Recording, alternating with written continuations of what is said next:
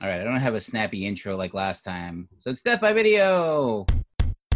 Here's a movie you never seen. There might be some ninjas or a crazy death machine. There'll be smiles, there'll be tears. You won't watch a movie for about 8 billion years. It's time for Death by Video. Time for Death by Video. And now the show will begin. Hey, I'm Phil. Hey, I'm Kit. And I'm Graham, saying welcome back to another episode of Death by Video. This week we're covering Intruder, Scott Spiegel's feature directorial debut. So let's discuss Scott Spiegel. Let me just bring up my notes on him here.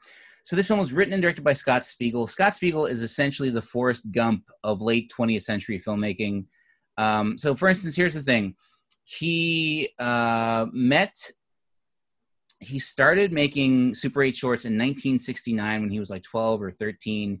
He met Bruce Campbell before Sam Raimi did. Sam Raimi, Bruce Campbell, and Scott Spiegel all grew up in the same area in Michigan, and it was in high school where they all met.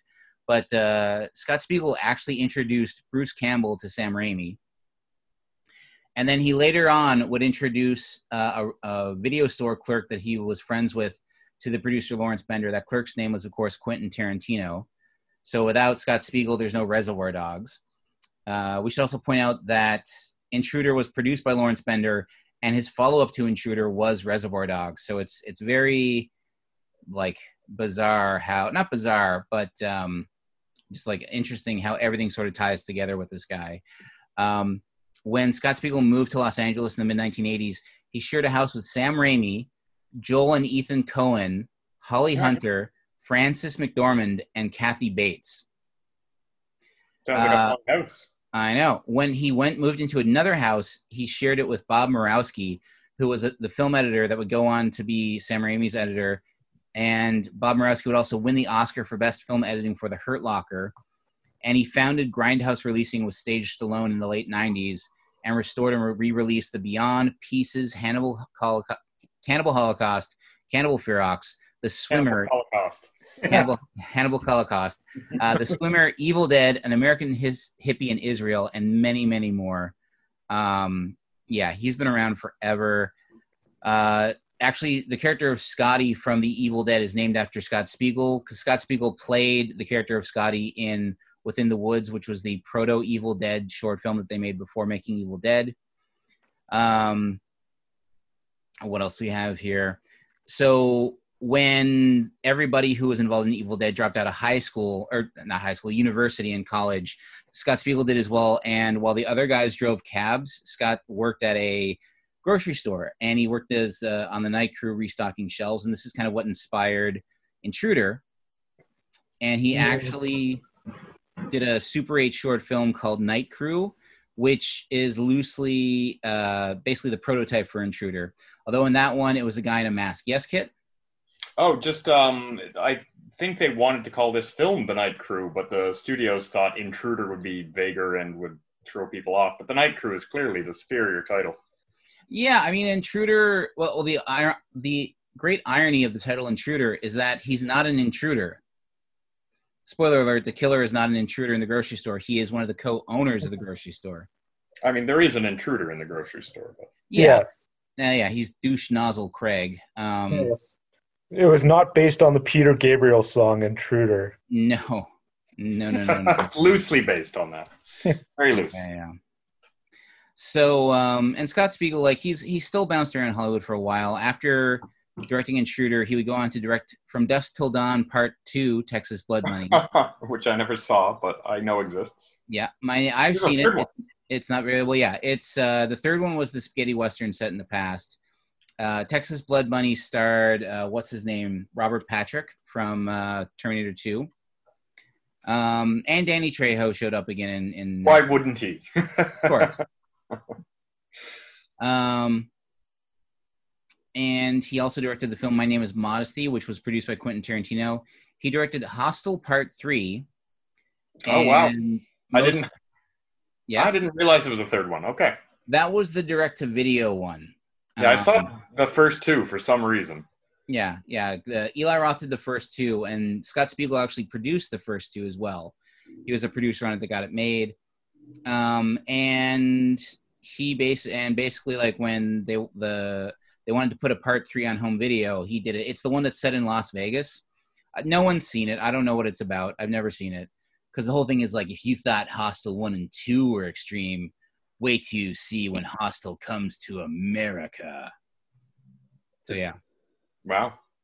What happens in Vegas stays in Vegas. Not God, this I'm sure time. that's said.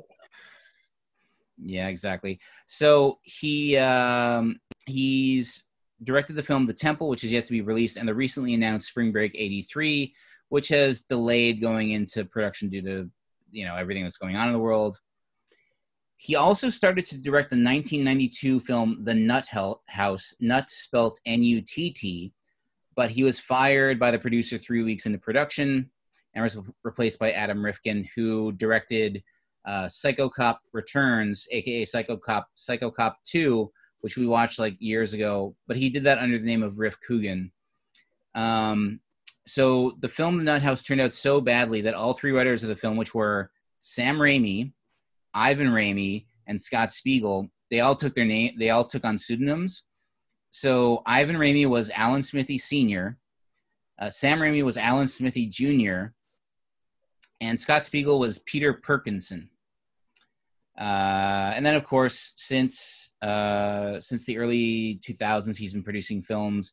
He did 2001 Maniacs with Eli Roth. He did Hostel and Hostel Part 2, as we said before. He did a film called Facing the Lion and something called Cane Hill. He also has 56 acting credits, but they're mostly in Sam Raimi's films or straight-to-video crap. So he's been around. He's, kind of been involved in film for the longest time. He's still floating around, still doing stuff. He appeared in Spider-Man 2 as the guy who steals a slice of pizza from Spider-Man. And that also connects to one of the actors in this film, Dan Hicks, who played, I think John was his name. He was the guy that turned out to be the killer. He was in Evil Dead 2 as well as the Hick. And he pops up in Spider-Man 2 on the subway train. He was the conductor of the subway train that Spider-Man saved. So, again, lots of connections, lots of stuff. We can go on some more about behind-the-scenes stuff. But, guys, initial thoughts on Intruder? Big thumbs up for me. Yes. Kit? I liked it. Yeah, it's a fun time. Good stuff. I'm glad. Yeah, we're the goal from now until episode 100 is like all killer, no filler. No filler? Yeah. Okay. Taking a cue from Sum 41. Oh, my God. Circa 2000. I'm bringing it on back. And then, of course, from episode 100 onwards, we're just doing Karate Warrior movies. It's all filler. Yes. Yeah, all filler. After that. So, yeah, guys, who wants to start off our rundown of this film? Phil. Yeah, so we're opening on closing time at a supermarket. I'm guessing it's in Los Angeles. It could be. I think it was shot there. I'm not entirely sure. Bell, California, it was actually shot in. Ah, good stuff. And we're introduced to Jen, who is played by Elizabeth Cox, and her co-worker, Linda, who's played by Renee Estevez. And yes, she is... Betty Finn. Betty Finn from Heathers. Yep. And the interesting thing as well to point out about Renee Estevez, she is the daughter of Martin Sheen. Yeah, that's what I was thinking. And sister of Carlos Estevez and Emilio Estevez. Yes, exactly. Yep. Carlos Estevez, of course, Charlie Sheen. And she was in Sleepaway Camp 2 on Happy Campers as Molly. That's right. I love that movie. She was also in Lethal Weapon as the character of underage hooker, uncredited. Wow. Not so awesome. But yeah, like for someone who was in Sleepaway Camp 2 and Intruder and Heathers actually came out the same year as Intruder. So, and she's gone on to be I know she's a writer now. She wrote on, ironically enough, Charlie Sheen's TV series Anger Management. So she wrote 4 episodes on that, which is interesting. Well, you got to help out your fam. I mean, what are you gonna do? I know. Even if it's Charlie Sheen. They call in a favor. Sometimes you gotta answer. So yeah, Phil, it was closing time. It's closing time. Like they're Linda and Jen. They're bantering at closing. I'm no. There's a cantankerous old man. Well, he's cantankerous, I think. Now, I'm usually not on the customer side. Because they stop checking him out to gossip. Yeah. He's standing there, and he's like, hey, wait a minute. I kind of just want to leave. Which would annoy me as well. So I was sort of on the old man side. But and then she screws up bagging the guy's groceries, and he just ends up walking out with the groceries all on the floor. Yeah. It was a pet theory of mine for the duration of the film, although I did suspect it was actually Bill. But I thought maybe it'll be not Bill. It'll be a surprise twist. It'll just be that old man. The old man? Off. Yeah, that would be awesome. Yeah, and so the old man admonishes a couple for not holding hands. What did he say? What did he say? Like, hey, lovebirds, hold hands. He's promoting love. I He know. wants people to express themselves. Don't be shy about it. Yeah, and that actor's name is Emil Sitka. So his line is, hold hands, you lovebirds. He was also known for saying that line in the Three Stooges shorts. So he actually appeared in the shorts. And interestingly enough, that line, hold hands, you lovebirds, is on Emil Sitka's tombstone. It's his catchphrase. Exactly. It's his claim to fame. I'll write it on my tombstone. That really does happen. Yeah. And I have to say, I really like this independent grocery store. I miss independent grocery stores. This was actually, according to IMDb trivia, it was shot in an actual grocery store in Ball, California. And they shot it at night when the store was closed. So they would just come in. They pulled in Dawn of the Dead where they shot overnight and then were gone in the morning. They have a crazy selection. Oh, so go ahead, Phil. Yeah, authentic night for night. Yeah. Yes. My favorite Tragically Hip album, Night for Night. Yes. Is that actually a Tragically Hip album? No, Day for Night is their... Oh, Night for Night. That's my solo album. That's when I'm going into my dark pop phase. Night for Night. They have an impressive selection of cereal at this grocery store, I'd like to point out. And we get good looks at the cereal. I think the grocery store is half butcher shop, half cereal aisle, from what I can tell.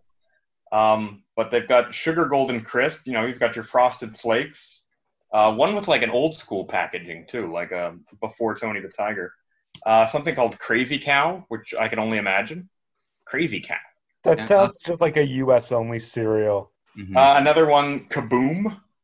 Oh, I remember. We never got it, but I remember the commercials for Kaboom cereal. Sounds frightening. Yeah. Apple Raisin Crisp, all bran, of course, but then Fruitful brand. Fruity Marshmallow Krispies, which sounds unfair. Again, probably just a U.S. market only thing. We never got these. Ice Cream Cone, the cereal. I remember that one. I saw that in Maine when I was a kid. And then something called Honey Smack. Honey Smack, yeah. And is then is that like a knockoff of like Sugar Smacks or Sugar Smacks? Yeah. I don't remember. You don't remember Sugar Smacks? Not that I was ever allowed to eat it, but yeah, no. In the cereal. What parent would allow their child to eat something called Sugar Smacks? Exactly. Not with sugar in the title. You could get your folks to buy, honeycomb. They kind of like, oh, honey comes from nature. It's a natural thing. But with sugar in the title, like we never got Sugar Crisp or anything like that. No. Anyway, and then something called Spoon Size, which also, of course, it's what you want from your cereal. Spoon size. Yeah, not forklift size. Fork size cereal. Exactly. The supermarket also has, sorry. Go ahead, Phil. It also has the generic no-name beer from Repo Man. I saw that. I thought that might have been an homage, or they might have shot that. They might have shot that at a different location because that was in the butcher section, right? Which was it was. which like Well, looked like a there is an Estevez connection. yeah. Yes, there is. It might have been an homage, but they also probably wanted to avoid because when is it John that gets killed by being stabbed into the Dave, or is it John?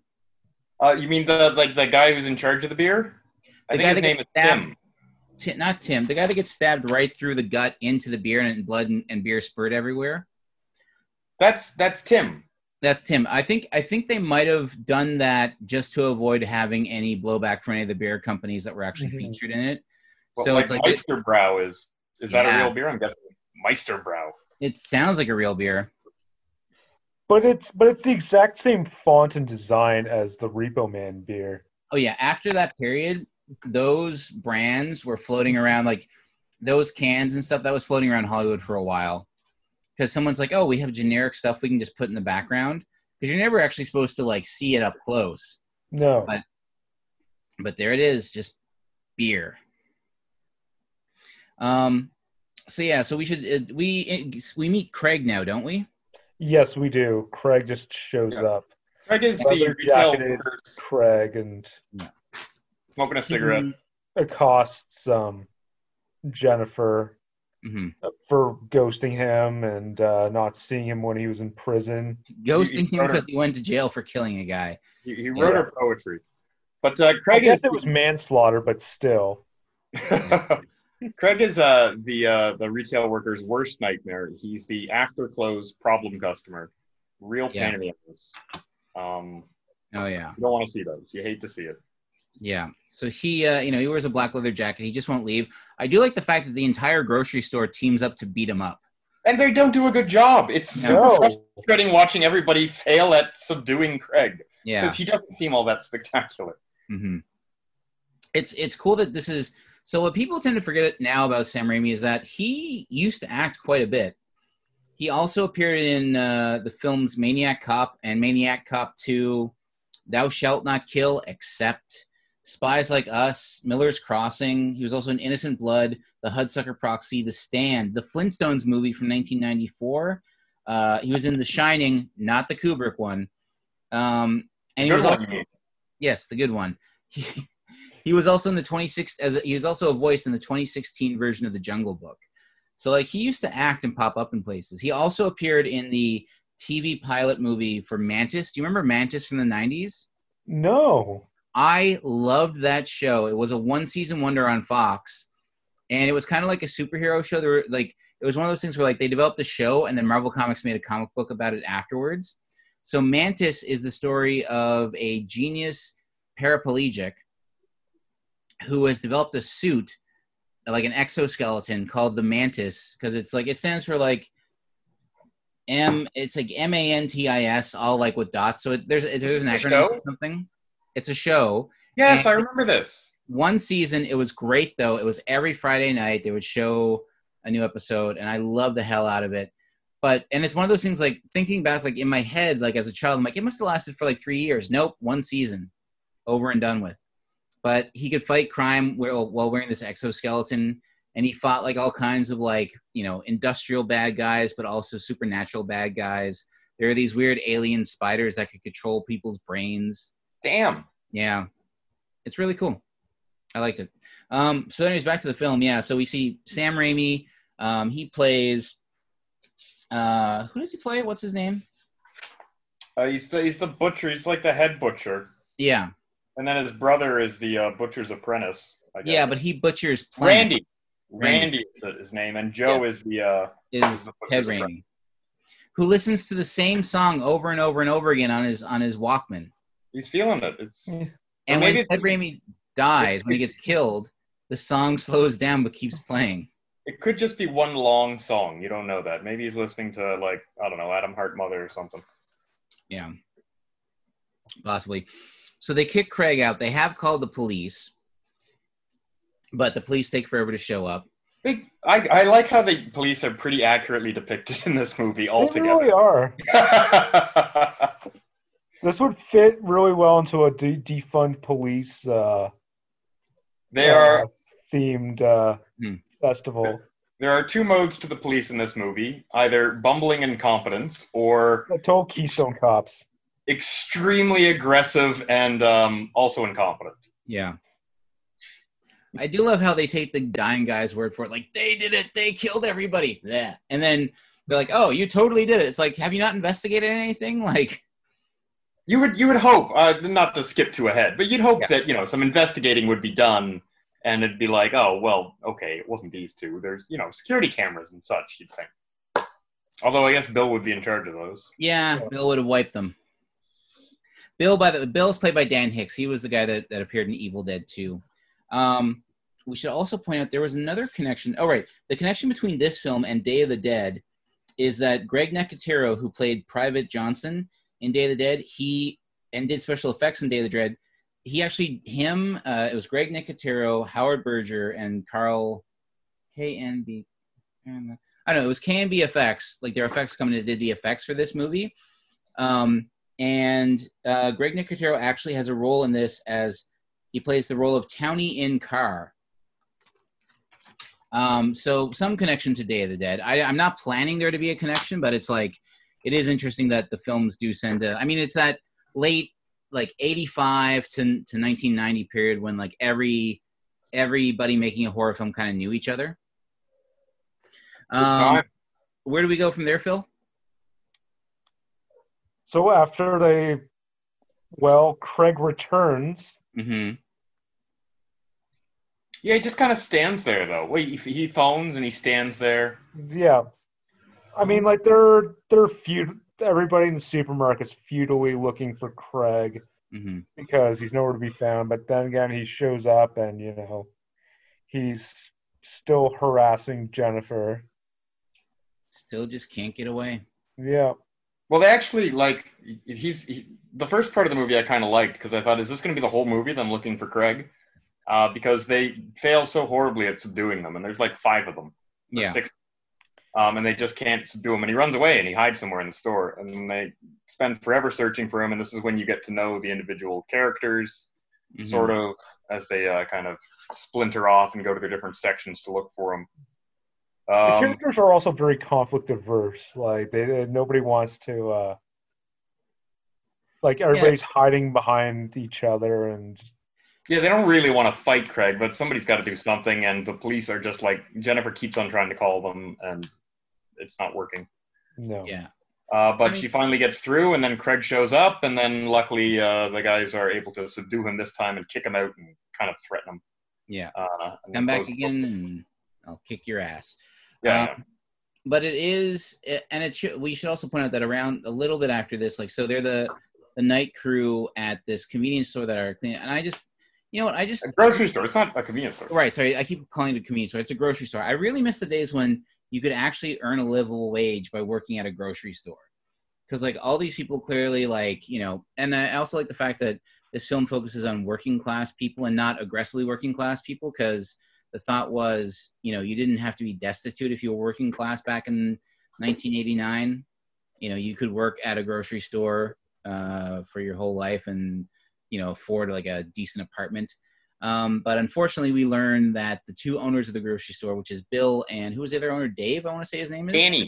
Danny. Dave and Danny have decided to, Danny more so because he owns 51% of the grocery store. Bill owns 49%. 49. And as Bill tells Randy, like, I started out just like you. I started off in the butcher, and now I like own most of the, like, almost half of the store. But they've decided to sell the property and move on. So it's a notable detail that Bill was a butcher. Yes, which explains why he's able to butcher the people in the store so very, very well. I should also say that I had my first supermarket job. My boss's name was Bill, and he does look a lot like Dan Hicks. Nice. We should also point out Dan Hicks passed away a couple months back. Oh, rest in peace. No. Yeah, R.I.P. Dan Hicks. He bounced around. He appeared in a bunch of Sam Raimi stuff. He appeared in Scott Spiegel stuff. He was a working actor. He was also very popular on the convention circuit. I know he went to Shock Stock in London, Ontario quite a few times. He was very well liked there. I know Joe Bob Briggs and Darcy from The Last Drive-In were friendly with him. So R.I.P. Dan Hicks. He was such a great screen presence. I actually, like, when he popped up, I totally forgot that he was the killer in this movie because I'd seen this movie years ago. I'm like, oh, good. He's not playing like a redneck dirtbag again. He's playing, redneck clean neck or blue collar dirtbag, I guess you'd call him. Blue collar. Yeah, blue neck. Blue neck. There we go. When did you work at a supermarket, Phil? In high school. Same here. I also had a high school supermarket job. So this movie around that same age that a lot of these characters are supposed to be. Yeah. Like 17, 18. So film definitely hit. Yeah, 16 to 18 for me. Mm-hmm. I applied to work at so many grocery stores but couldn't get a job. I worked at Zehrs. Oh, Zehrs. No, I was going to say, like, a friend of mine in high school actually got a job at Sobeys, and he wound up working in the meat section, and he eventually became the head butcher, and he's still the butcher at Sobeys to this day. So, like, he actually, like, all throughout university still worked at Sobeys, never left, and then when he graduated from university, it's just sort of like, I already have a good job. I guess I'll just stick with it. So, good for him. Yeah. Keeping that middle-class dream alive. Yeah. Danny and Bill, the owners, they kind of dropped this turd right on the right after all this kerfluffle and everybody's upset and Jennifer's nose is bleeding. They're like, oh yeah, by the way, you guys have to mark down everything tonight. That's what you're here for. We're selling the store. Going under. Yeah. And then Sam Raimi goes like, oh, we should have unionized. Yes. Yeah. Well, Sam being Republican from Detroit, Sam Raimi. But you got to remember, he's a Republican from Michigan. So it's like he's all about the unions. Like he grew up with the big three in Detroit. It's weird, like Republicans from different parts of the states are different. I mean, that's also like Democrats too. Like a Democrat from Florida is way more Republican than a Republican from New York. So, but what was I going to say? Is Raimi a Trump supporter? I don't see that. Not to my knowledge. Yeah, I think he's a Republican that's like not a Trump guy. So maybe he's a Reagan Republican. I have a feeling that's probably it. Then we probably wouldn't have heard the union line if he was. No. Reagan was anything. But they also, as Molly Ringwald said about what's his name? John Hughes. John Hughes, being a Republican in the 80s was much different than being a Republican now. So it was kind of cool, you wore cool suits and you had money. Cool. Not cool to me. All right, so basically they dropped the whole point. I do like the fact that who is it that goes in to shout at Ted Raimi, hey, you're fired, and he doesn't even acknowledge it. He's just back there chopping up produce. I think Sam Raimi is. Yeah. Yeah, the head butcher or whatever. Yeah, his name was like Produce Joe or something like that. Yeah, Produce Joe. Yeah, and so he basically says, like, you're fired or you lost your job, and no response whatsoever. And Produce Joe just works in the creepiest corner of the produce section. Also, it doesn't seem very sanitary or well lit. No. Like, hey, here, chop up our watermelons in this filthy corner. No wonder they have to sell the place. They can't even afford the lighting. Yeah, it's rough. And so around this time, Craig comes back in, and he doesn't come right in. He's just around. He's around, but he hits Bill in the head with the hammer. Well, here's what threw me off, right? Yeah. So, from my understanding, is it Linda? Linda? Yeah, Linda, the friend. Linda's the first to die. Right. Which is before he gets hit in the head with the hammer, right? Right. So this, in my mind, when I was hearing him say the story, like, he hit me in the head with a hammer, and then I came and I saw him kill Linda. I'm like, you killed Linda, didn't you? Yeah. I think Craig killed Linda because he's still a creep, psychopath. That's the thing. He's not Craig is not the hero of the story. And then when Bill gets stabbed with a knife, spoiler alert, he's like, where'd you get that knife? As if he'd never seen the knife before. Yeah. Because he hadn't. Anyway. Right. Well, the thing is, I also came up with this theory that maybe the hammer blow to the head gave Bill brain damage, and that's what caused him to go on this murder spree. Oh, I never thought of that either. He just took over for Craig. That's just how he processed the trauma of the store being sold off. Yeah. He just decided to I'm kill her. jumping way ahead to the motivation here, but also anyway, jump back to Linda's death. There's this great transition that it just transitions to just Produce Joe slicing the big watermelon in half. Yeah, that's a Scott Spiegel special, which Eli Roth did say that when in the first Hostel, he tried to emulate Scott Spiegel's transitions. By the way, we should point out the direction in this film, the actual camera direction in this film is fantastic. Yes. And I just wanted to point out, before Linda even leaves the store, there's a thing where Craig keeps on calling and upsetting Jennifer and giving her more nosebleeds. And then the phone rings again, and Linda picks it up and just swears right into the phone. Turns out it's her boyfriend or whatever. But the camera angle when she picks up the phone is through the rotary dial. It's the POV of the phone. Which I've never seen that before. Well, I should point out, Scott Spiegel went POV crazy in this. He did. Here are the POV shots I wrote down. POV rotary phone, POV bucket, POV floor, POV shelf, whiskey bottle POV, and of course killer POV. I've always wanted the whiskey bottle POV. Always wanted to see a whiskey bottle's point of view. Yeah, exactly. It's just that kind of like blobfish POV. Yeah. Like I know, like it's like this film is directed really well. The transitions are really good. The editing is super sharp. Like it's kind of a bummer. Like I feel like where the movie kind of like fell, and not very hard, but it was in the script and probably the distribution, because the script itself is kind of like it's a plot device. It's like why are all these people getting killed because of this guy? Why is there only one exit to the entire grocery store? I'm pretty sure the fire marshal would have a word about that. Or something. What was that, Kit? You'd think there'd be a loading dock or something. It's a grocery store, right? Yeah, you could just lift up the bay door and everybody runs out.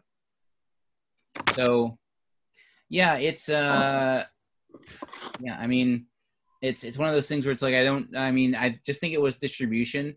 It was weird when I saw the Full Moon logo come up, because I think Paramount put this out on video, and DVD. Yes, they did. And the first DVD was a Paramount video DVD as well, I think.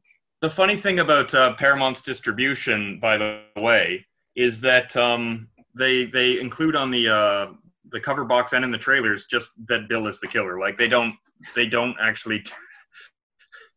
I was just gonna make this point like 10 minutes ago, and I completely slipped my mind. I think the tagline on the box is "He's just crazy about this store," and you can see him on the cover. So it's like. Yeah, they Paramount did not respect the and of course they spoiled the motivation. Yeah, I think the audience can figure out that it's not Craig like at least halfway through, because the killer's face is not seen, and movies aren't going to do that if it's just going to be Craig. Yeah. So he's clearly a red herring, but. Yeah, exactly. So, and then, I mean, the plot, the rest of the movie is just people get killed off one by one. It's Bill trying to save his store nobly. He's killing everybody. Yeah. To save the store. I do have doesn't quite succeed, unfortunately. One of the gags that I loved in this movie was when Sam Raimi is eating olives out of a jar, and there's an eyeball floating in the jar of olives. Yeah. Whose eyeball is that? I think it was Danny's. But it would have been skewered. I guess so. Yeah. I guess he could have just plucked it off, and you didn't see the skewer point, and it's not like filled with blood as the eyeball probably would be. It's a fun detail. You're right, Graham. I shouldn't. Yeah. I was just wondering whose it was. There's also some good sign humor in this movie as well. Oh yes, especially after Produce Joe gets offed. Yeah, well, I love how like the sign says, "What is it? Safety first!" Exclamation point. Knives are sharp. Be careful. I love the smash cut there to what's his face, the hunk, the guy who we figure is going to be the hero, and then he dies. Dave, yeah, it's Dave. Yes, who dies in the most gruesome way, I should add. Yeah. Oh yeah. Yes, by far. Jigsaw. The chicken cutter. Yeah. When right when it says knives are sharp, it's smash cut to fucking Dave just swinging at the box with his box cutter in an opening. Yes. And he tries to lift out the flour, and he's like, it's all cut, and it goes everywhere. And he's like, I hate it when that happens. It's kind of a funny gag. because he should have known that I was a shark. Yeah, there's a lot of wiggle room for banter in this movie.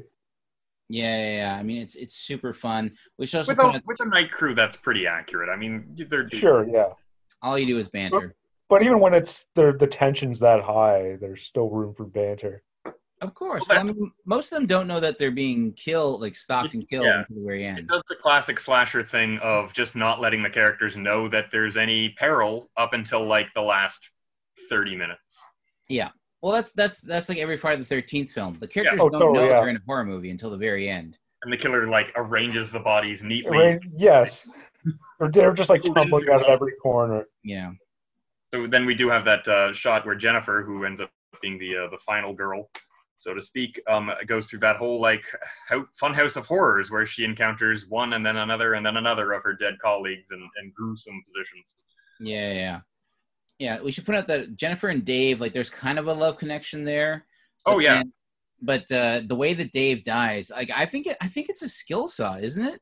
I don't even think that's for cutting chicken. I think that's a wood saw.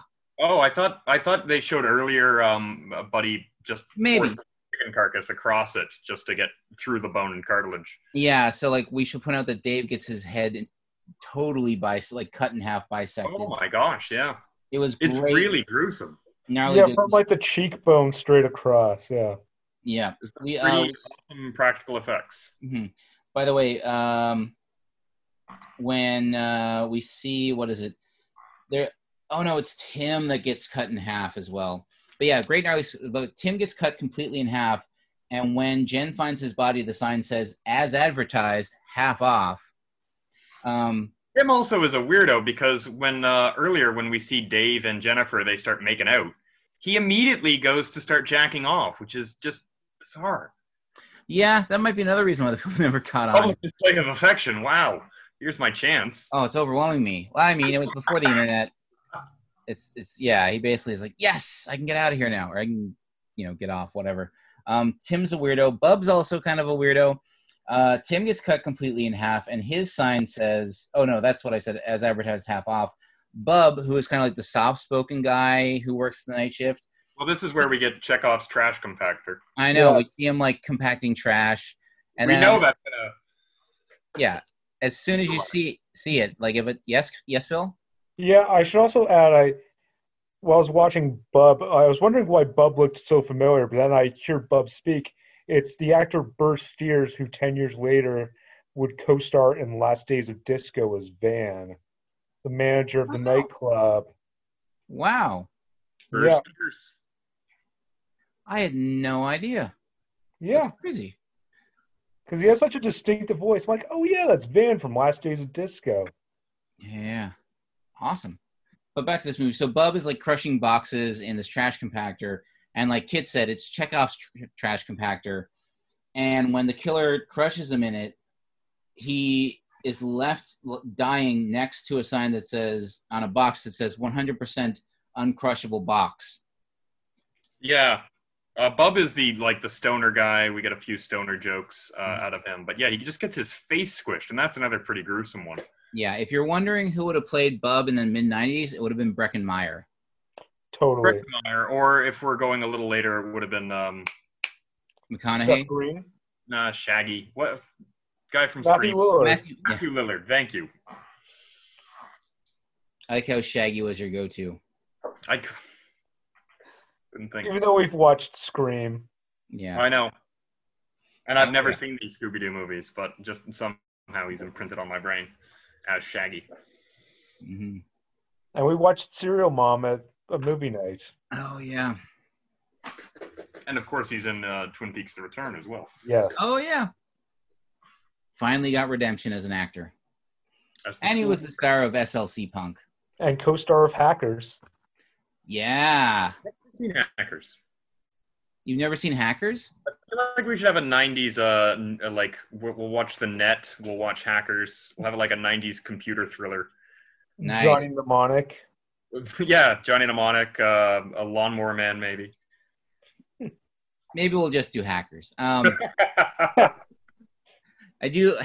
is good in a weird way because it's just like the internet's going to take over everything, which it did, but not in the way that Hackers You can hack the phone. Anticipated.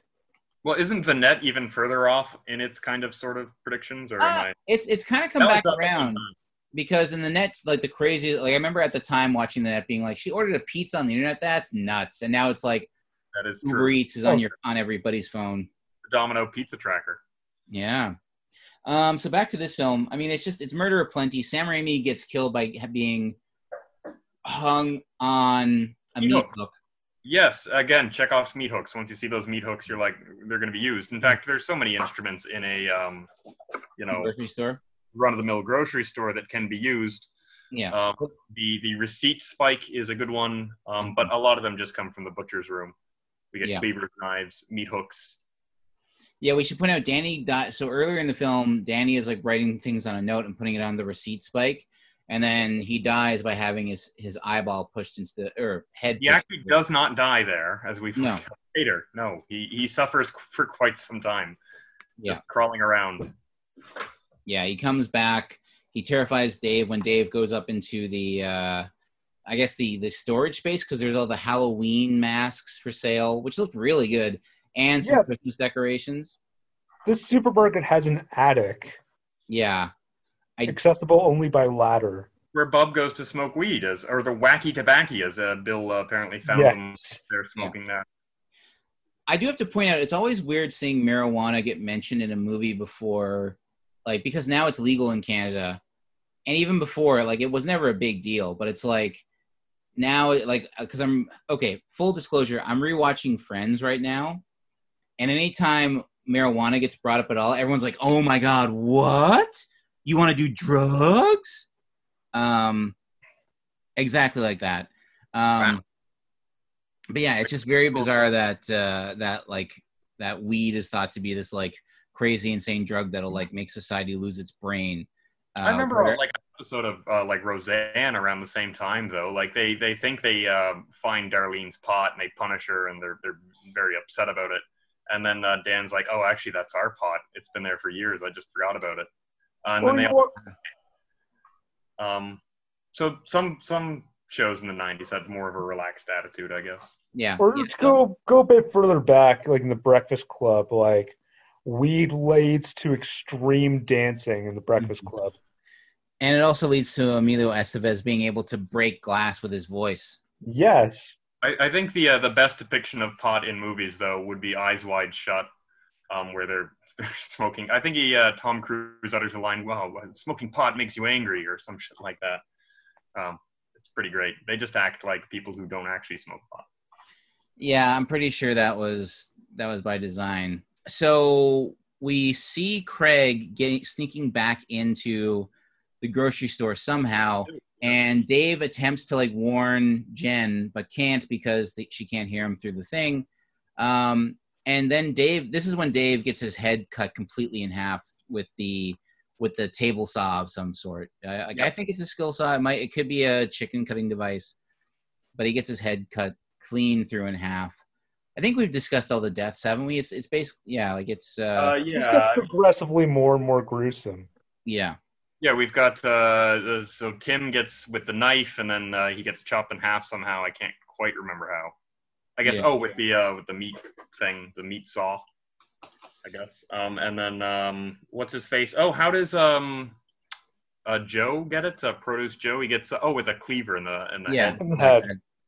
I do have to say, I really like there's a gag in the bathroom where I think is it Dave that goes in to like be like, if you're in here, let me know. And then he opens up and he sees two boots in the bathroom stall.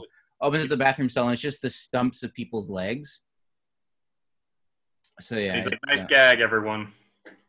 Yeah, ha ha ha. Actually, my favorite death, and it's a pretty quick one. Yeah. Is the poor baker guy who shows up.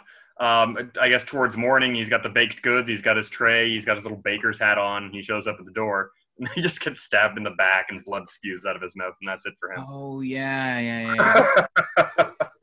Fun times. I do have to point out. Way to start your shift. Yeah. I do have to say, but one of Bub's lines made me laugh because he said, he insisted, I'm not going to be wedgied because I had the foresight not to wear underwear. Going commando. Yeah, apparently Tim would tease Bub quite a bit. Tim was the guy that got stabbed right through the stomach, through all of his intestines, out the back, into the cans of beer brand beer, and causing a geyser of beer and blood to spew forth. Yeah, it's amazing how long the murders are not getting noticed by anyone else, because the killer does not seem to be careful about blood splatter or, blood just dripping. But people are so used to it, I guess, around a grocery store, because a lot of it happens around the butcher shop. They're like, oh, this makes sense. Yeah. We should also point out there was a magazine cameo by Sting, the musician, not the 90s wrestler, but he was wearing Ultimate Warrior makeup on it. There was like a close-up of Sting. Wow, that's confusing. Yeah, because I had to go back and be like, oh, that's Sting. There's also an excellent use of snap zooms in this film. Like, I really like the way that they use snap zooms.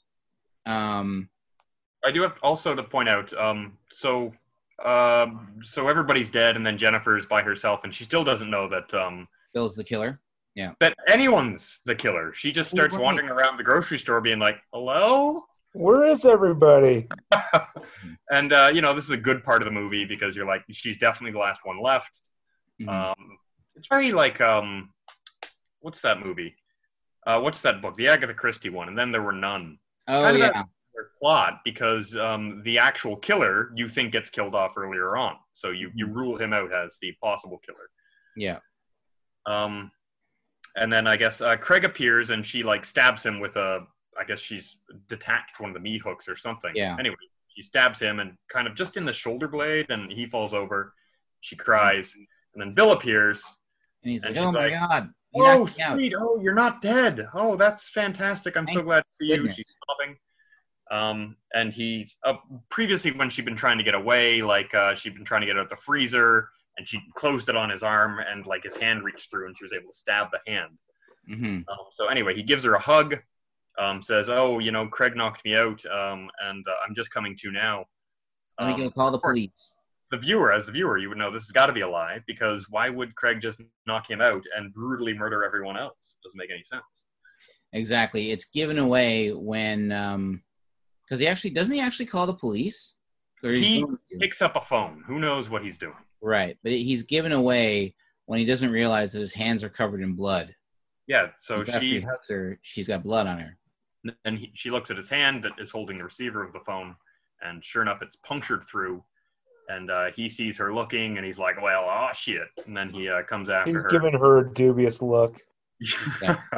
And he comes up with his, he tells her his whole store-saving plan, which I'm still not quite sure how this works with all the mortars, but, I'm not a business guy.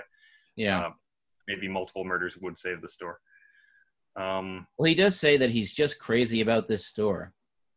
He is. This, proves a long-standing theory of mine, having spent nearly a lifetime in retail, that any colleague that you work with that is super about the store is a murderous psychopath for sure.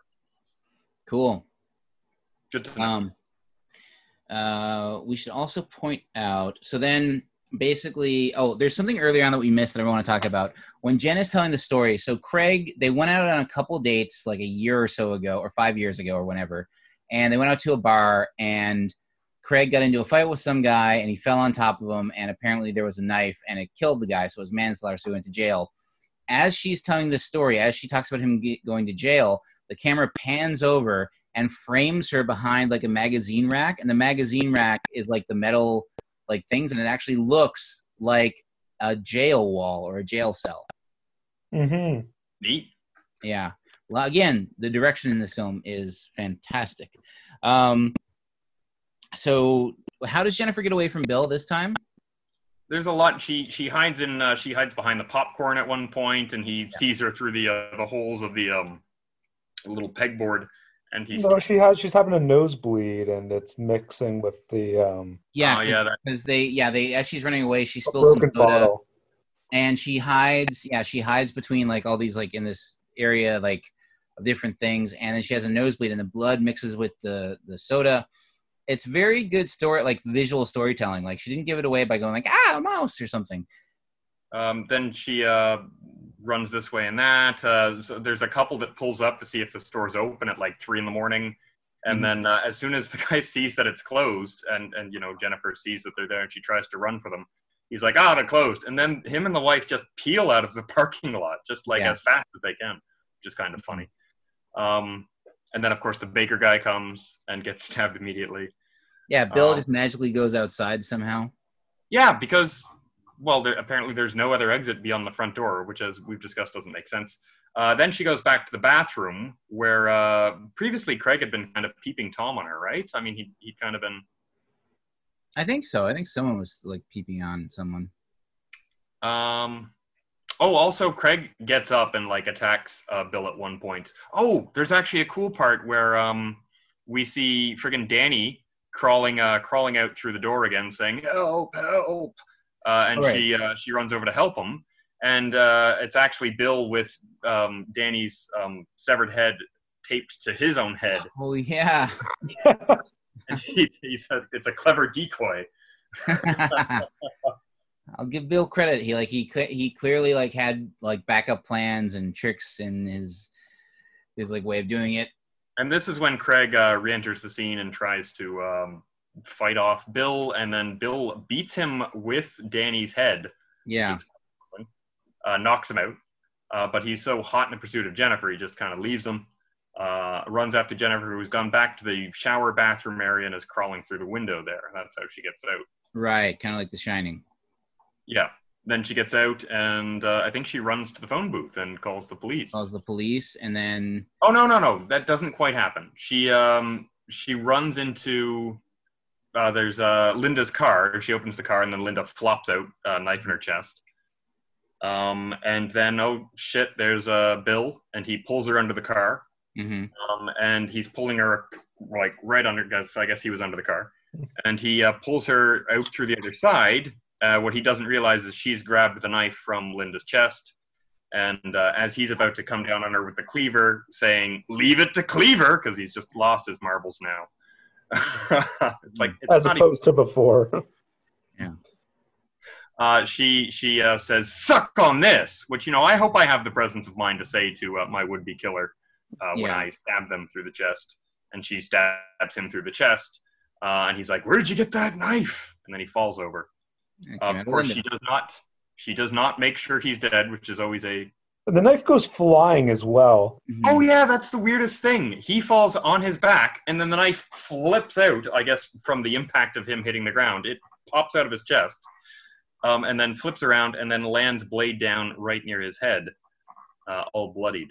It's quite something. I know. Lots of good stuff in this movie. So then Craig reemerges, right? Well, she goes to the phone booth, mm-hmm. And then she calls, and she's like, "Oh, I'm in danger, blah, blah, blah." She gives her address, and then, damn it, Bill's not dead. He comes and attacks her again, and they tussle, and then this is where Craig comes out again with the cleaver, and then just goes to town on Bill, although not well enough, because Bill's not dead. Don't they hit him with the car at one point? Maybe they kind of knock him down, and then Bill. Phone booth gets knocked over. Oh, Craig hits him with the the phone booth gets knocked over with him in it. I think by the car. Mm-hmm. I guess Craig drives into the thing, and then he hits him with the cleaver a number of times. Mm-hmm.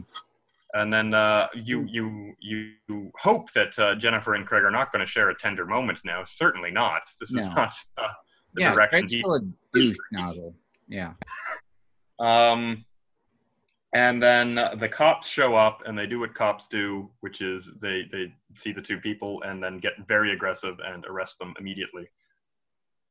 And meanwhile, they're like, both white people too. Yeah, I know. I guess it's a small town. Yeah. They don't have anyone else to pick on except for young people. And one of them. To be fair, Craig is wearing a leather jacket. 5 o'clock. And on parole. Yeah. On parole. So they just slam the two protagonists, well, the one protagonist and the one creep, into the cop car and handcuff them. And meanwhile, Bill is like, "It was them. They killed everyone inside." And the police are like, "See, he confirmed it." And that's how the movie ends, God bless it.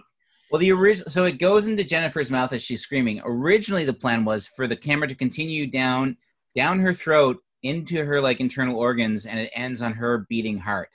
That would have been. They ran out of money. But yeah, so that was Intruder. So I mean, it's definitely one for the books. I really like the film. It's really fun. It's flowing. It's only 80 minutes, which is awesome. 83 minutes, 88 minutes for the director's cut. Which is what we obviously watched. Yeah. That would not fly in 80s America. No, we should also point out, we should also, especially 1989, like in 80 or 81 maybe, but 89 no.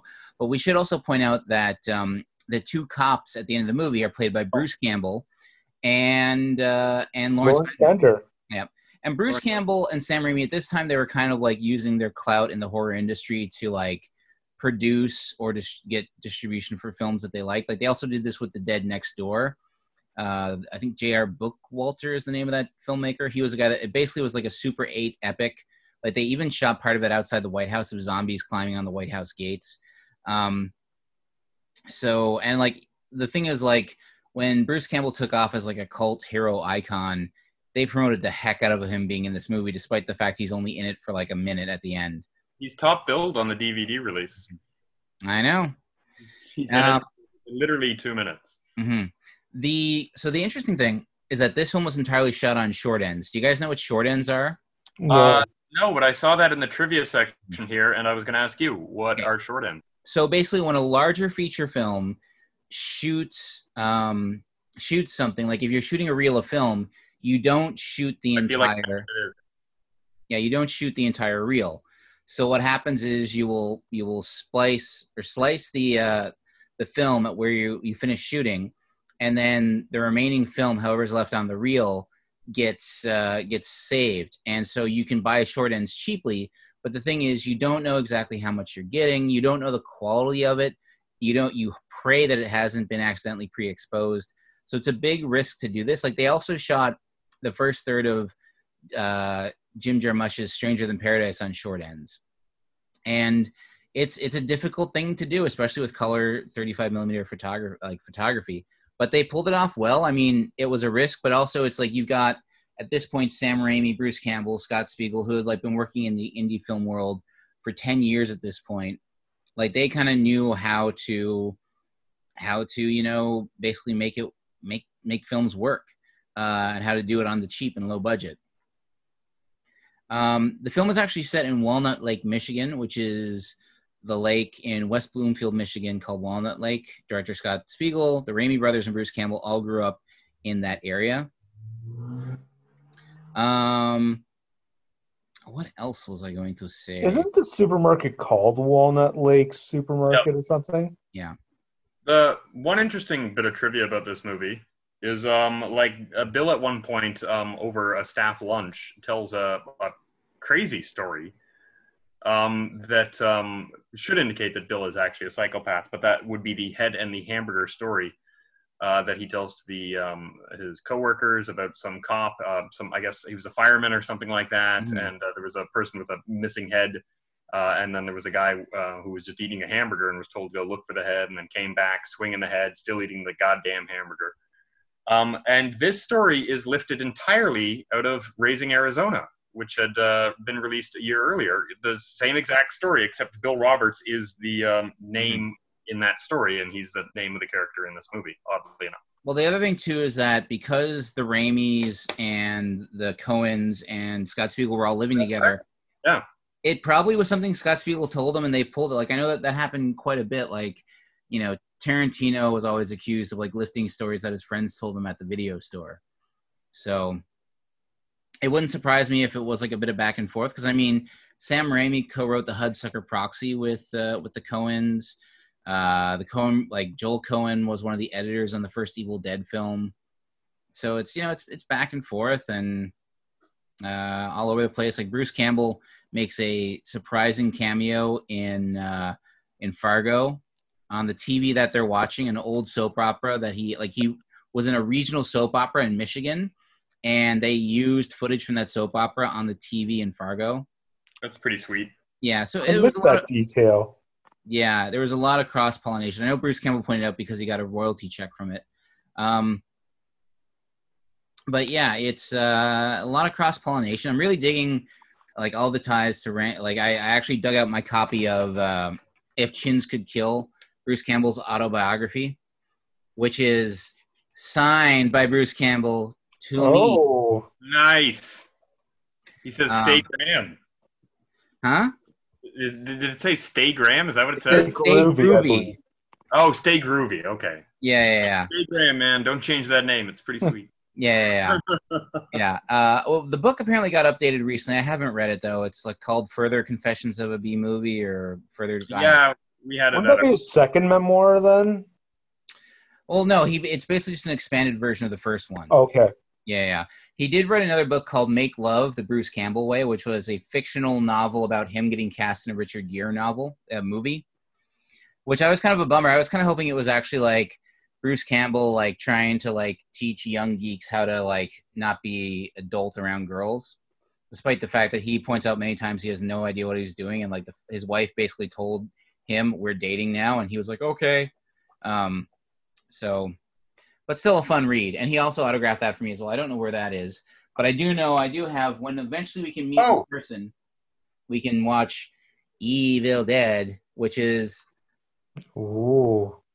also signed by Bruce Campbell. It was the same signing. That's how I got it. Fun bit of trivia I just read. I did enjoy the bread employee's quick death. That's Scott Spiegel. Yep. Yeah. Oh, yeah. I don't know if you mentioned that earlier and I just missed it, but I totally spaced on that detail. So yeah. So guys, Phil, what is your final thought on thoughts on Intruder? I really enjoy it. I think we've touched on a lot of the strengths. Like it's the pacing's really good, the great shots, great editing. The movie does peak in its second act, but it's still fun throughout. If I do have a reservation, it's about the whole like final girl thing. Like Jen doesn't really get to be. Well, her creepy ex-boyfriend kind of steals the thunder a little bit. That's the thing. Like she's more of a damsel in distress than the traditional final girl. And I wish that the movie fell more into that slasher tradition. I thought what I thought was going to happen, and I was wrong, but I thought that I'd clued into something about that weird detail about Linda's death happening before Bill was supposedly killed. Yeah. And I thought, so Craig's also a killer. So she's going to think that she's rescued herself. And then it turns out Craig is also going to be a threat and she'll have to kill him. But it didn't turn out that way. The cops came in and ruined everything. Yep. Yeah, I didn't really like the idea of like Craig being sort of redeemed by basically saving Jen's life. I think that was just more confirming to the storytelling tropes of the day, where it's like he's misunderstood, but he's not really misunderstood because he's a jerk. And he's a total aggro creep, and I think in pretty much any other slasher movie, like after the red herring would be revealed, he would have been offed like 20 minutes before the movie was over. Oh yeah, he would have been totally taken out of the picture. It's very odd. Like again, I think like everything about this movie is great. I think the weakest part is the script, because the whole purpose of the film is it's a plot device to get to those kills, to make it fun, to show off Scott Spiegel's direction. But it's like, like you don't like the character at the end. Oh, we lost Kit, but whatever. We don't like the character at the end of everything, but I'm using enhanced encryption apparently. But yeah, like it's one of the those things that just doesn't make it all fit together well. Like not having Craig come back as kind of the hero, but not really. Like he just it's by process of like they're the only people left alive. And I mean, it starts off that way of like Jennifer at the start, like trying to maintain her own agency over herself by like not just falling right back in with Craig. Although she does kind of very quickly fall in with Dave. So it was kind of yeah. But I mean, that's really also hot and heavy with her and Dave. Yeah, but that's also again the time where it's like, people fall in love in a day. Sure. Yeah. So, I mean, and under great duress as well. Exactly. Which actually, they point out never actually happens. Like, trauma doesn't bring people together. It pushes them apart. So, yeah, my final thought is this is a fun movie. I'm so glad we covered it on the podcast. I'm so glad it's now widely able to be seen. When I first heard about it back in the 90s, it was because they only had that one VHS release. And then after that, like, it was not widely distributed. I first saw it on the initial DVD release, which was out of print when I rented it. But now it's been remastered on Blu-ray. Full Moon's got it, so it's everywhere now. It's on Tubi. It's probably streaming in a bunch of different other places. Great, fun film. I recommend it. Phil, do you recommend it? Oh, wow, 100%. Yeah. So, Kit, what are your final thoughts on Intruder? Yeah, I liked it. As I said, it was fun. I just liked the kind of very basic plot line, and the practical effects were cool.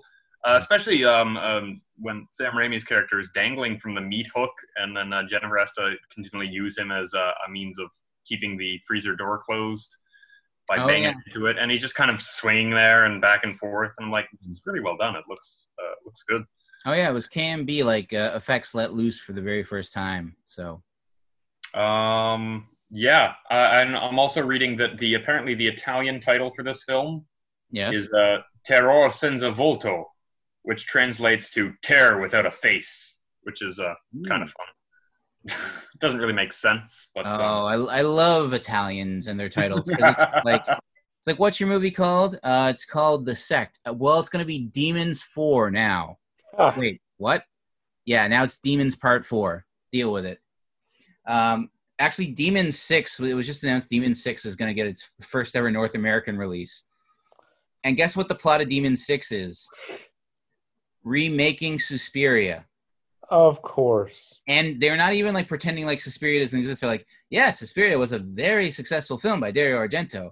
Then why are you remaking it? Because we can do it better. But then they unleash an actual demon and stuff happens. I'm excited. I'm very excited for that. I haven't seen Demons 3 to 5 though. Well, Demons 3 to 5. Have you ever seen Tangled Web of a Plot? Yeah. What's his name? The guy that directed Cemetery Man, Michel Soave. I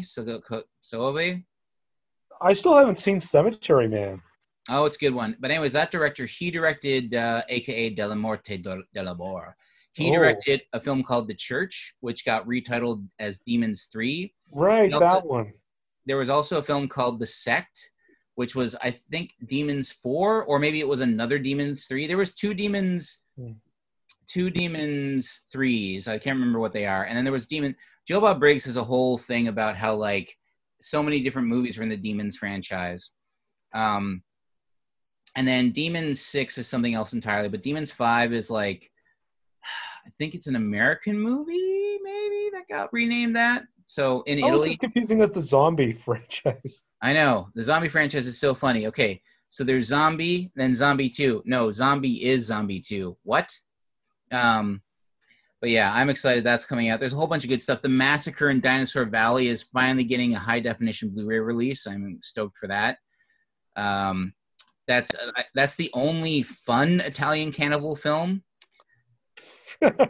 It's amazing because that film is actually like it came out post Indiana Jones, so the main character of The Massacre in Dinosaur Valley is like this swaggering, like swashbuckling paleontologist that has to lead like a group of for some reason a Vietnam vet and a bunch of models on a photography expedition